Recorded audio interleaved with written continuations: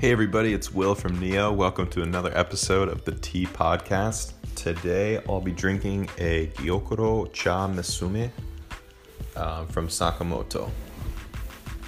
This is actually one of my favorite teas. It's a Yabukita Gyokuro, and it has a really strong umami note. It's so we have at Neo three different Gyokuros from Sakamoto. He does a really excellent job of organic Gyokuro, something that's very difficult to do. I'll explain why in a minute. So we have the Cha Musume, the Sasahime, and the Cha Meijin. And this is kind of like a little bit of a scale. The Yabukita is the most common cultivar in Japan, and Cha Musume is 100% Yabukita. It's Yabukita is the easiest to grow of the Japanese cultivars. It's the most common. And then you get into Okomidori, which is known as, taking a little more time to grow, being a little bit harder to grow. And so those teas end up being a little more expensive. And it's known for having, first of all, it's a wider leaf. The leaf itself looks different, so you can notice the difference almost right away. But also the flavor is a little more complex. It's we also have an Okomidori matcha, and that has a nice a round smoothness to it with very little astringency. So although there's almost no astringency in this Yabukita, but the Sasahime is an even step above that. And then even higher is the Cha Meijin, which is made 100% from the Samidori, which is the third cultivar. And that's even harder to grow than the Okomidori, and we're talking like 0.1% of the plants produced in Japan are Samidori. These are very long, skinny leaves, and they're known for being very sweet. So Samidori matcha, for example, is one we had in Shizuoka, and that is the sweetest matcha they have. It's also the most expensive because the Samidori is the hardest to grow. So if you were wondering what the difference between those three Gyokuros, it's almost 100% cultivar. So Cha Musume is Yabukita. Sasahime is a mix of the Okomidori and the Yabukita. It's a blended tea. And then the Cha Meijin is purely the Samidori. So here you're going to notice most of the sweetness, more complexity as well with the tea. But if you're just kind of new to Gyokuro and you just kind of want to try it out, I would really recommend the Cha Musume. It's kind of got just about everything you would be looking for in a Gyokuro. You might not notice a difference in the cultivars unless you were a little more experienced with tea. Even now, I'm just starting to pick up a little bit on the difference. So if you're new to tea, I would definitely recommend getting the Cha Musume in the beginning. I also recommend it to a lot of people that haven't even had Japanese green tea before, because it kind of is a nice introduction to kind of what the ideal Japanese green tea could be. It's shaded, it's sweet, darker leaves, finely rolled, kind of this green vegetal flavor, almost like a seaweedy kind of taste. You got the umami. A lot of people ask me also, what's a tea that's so sweet I don't need to add sugar to it, and that's definitely the Gyokuro. Or the Fukumushicha is also good too. I think I'm noticing the sweetness first, kind of like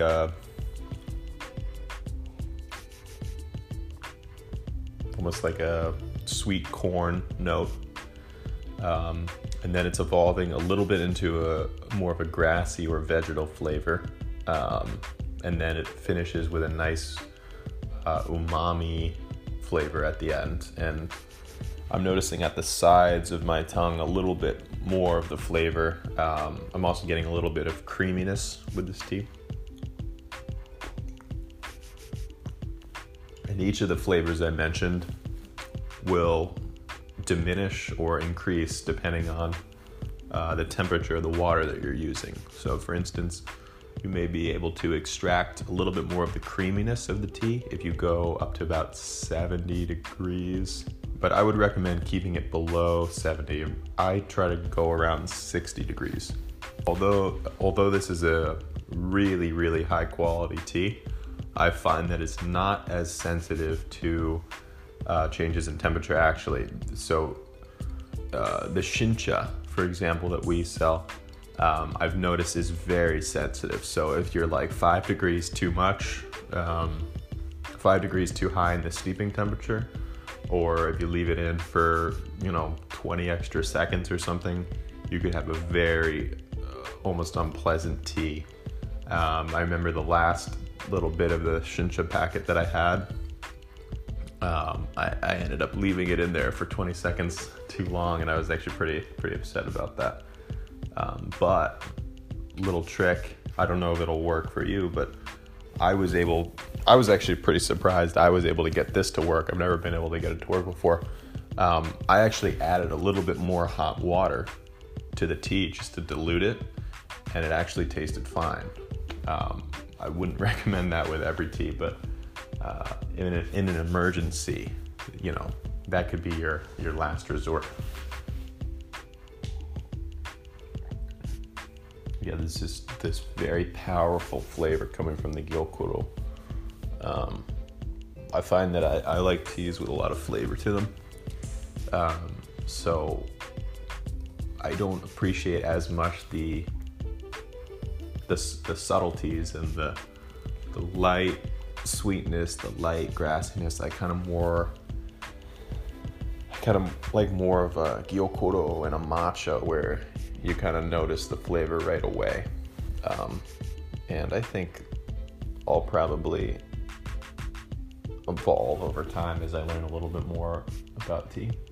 But I've been steeping this the recommended is as low as like 40 degrees Celsius, which is like 40 degrees Celsius is like almost like a hot tub, or a warm bath. I mean, it's not, you couldn't really even call it hot water. It's just really kind of warm water. And that's what one of the things that makes the Gyokuro unique is that it's recommended that you steep incredibly low temperature. And that's kind of a Japanese green tea thing. A lot of the Japanese green teas are far lower than, for instance, the Chinese green teas, which would be like 175 degrees Fahrenheit. These are going to be like 140 Fahrenheit.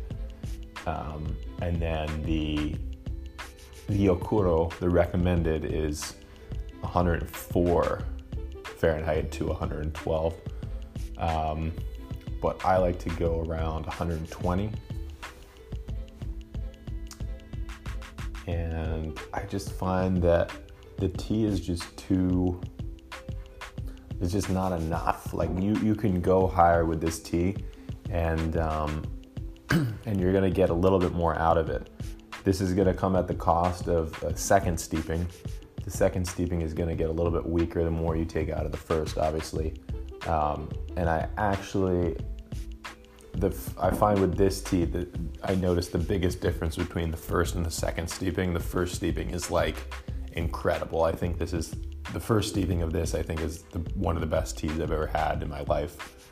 And then the second steeping is, just okay. Or maybe it just tastes just okay because the first steeping was so good. So what I mentioned before is that organic Gyokuro is really hard to grow.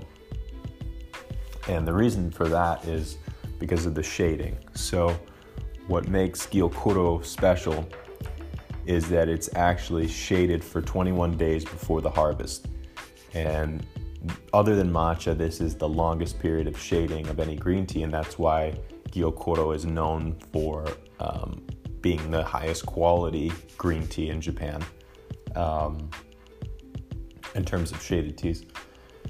So what happens in the 21 days is the plant is cut off from the sunlight. So they roll these mats over the tea plant known as kabuse. and these mats shut out some of the sunlight, and they can do it progressively. So start with 50% and then move up to 70% shade and then 80%. But basically, you're cutting off the sun from the tea plant, and when the sun is cut off from the tea plant needs to produce more chlorophyll to maximize the uptake of the sunlight. So in order to cope with less sunlight, it has to produce more chlorophyll. And this really changes the chemical structure of the plant. So you're seeing more chlorophyll being produced, more theanine, a little bit more caffeine as well, because the caffeine is actually used to ward off insects. So as the tea plant becomes weaker, it needs to produce more caffeine, from what I understand, in order to protect itself. It's kind of something that it produces when the plant is under stress.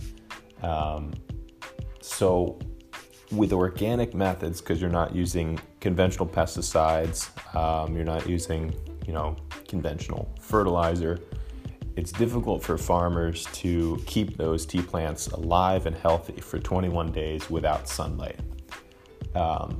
But we found a farmer, Mr. Sakamoto, in southern Japan, that produces an excellent organic fertilizer.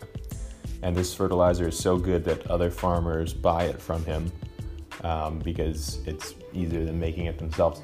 And they haven't found his exact method. They buy fertilizer from him so they can use it on their tea plants. This fertilizer makes the tea plant more robust and healthier. And then the tea plant is able to survive through these 21 days. So if you take a comparison of an organic gyokuro that was produced by another farmer and you compare it to Mr. Sakamoto's, you'll notice that Mr. Sakamoto's has a very deep jade green color, whereas the other tea plant will actually start to oxidize because the tea plant is kind of dying a little bit. And for that reason, the taste is actually more in the direction of an oolong because it's a slightly oxidized tea, just like an oolong. So with a lower quality organic gyokuro, you'll start to notice it's going to taste it's going to have a little bit of a flowery note, and it's going to have a little bit of a, almost like a honey note, which sounds nice, but if you're looking for that, you don't pay gyokuro prices. Just get yourself an oolong, and you'll be good. But this tea is very special because it's rare to find an organic gyokuro of this quality. So that's why I really believe in this tea, and it's definitely my favorite tea. All right, thank you guys so much for listening. I hope you enjoyed this tasting. I'll try to get more videos out to you very soon.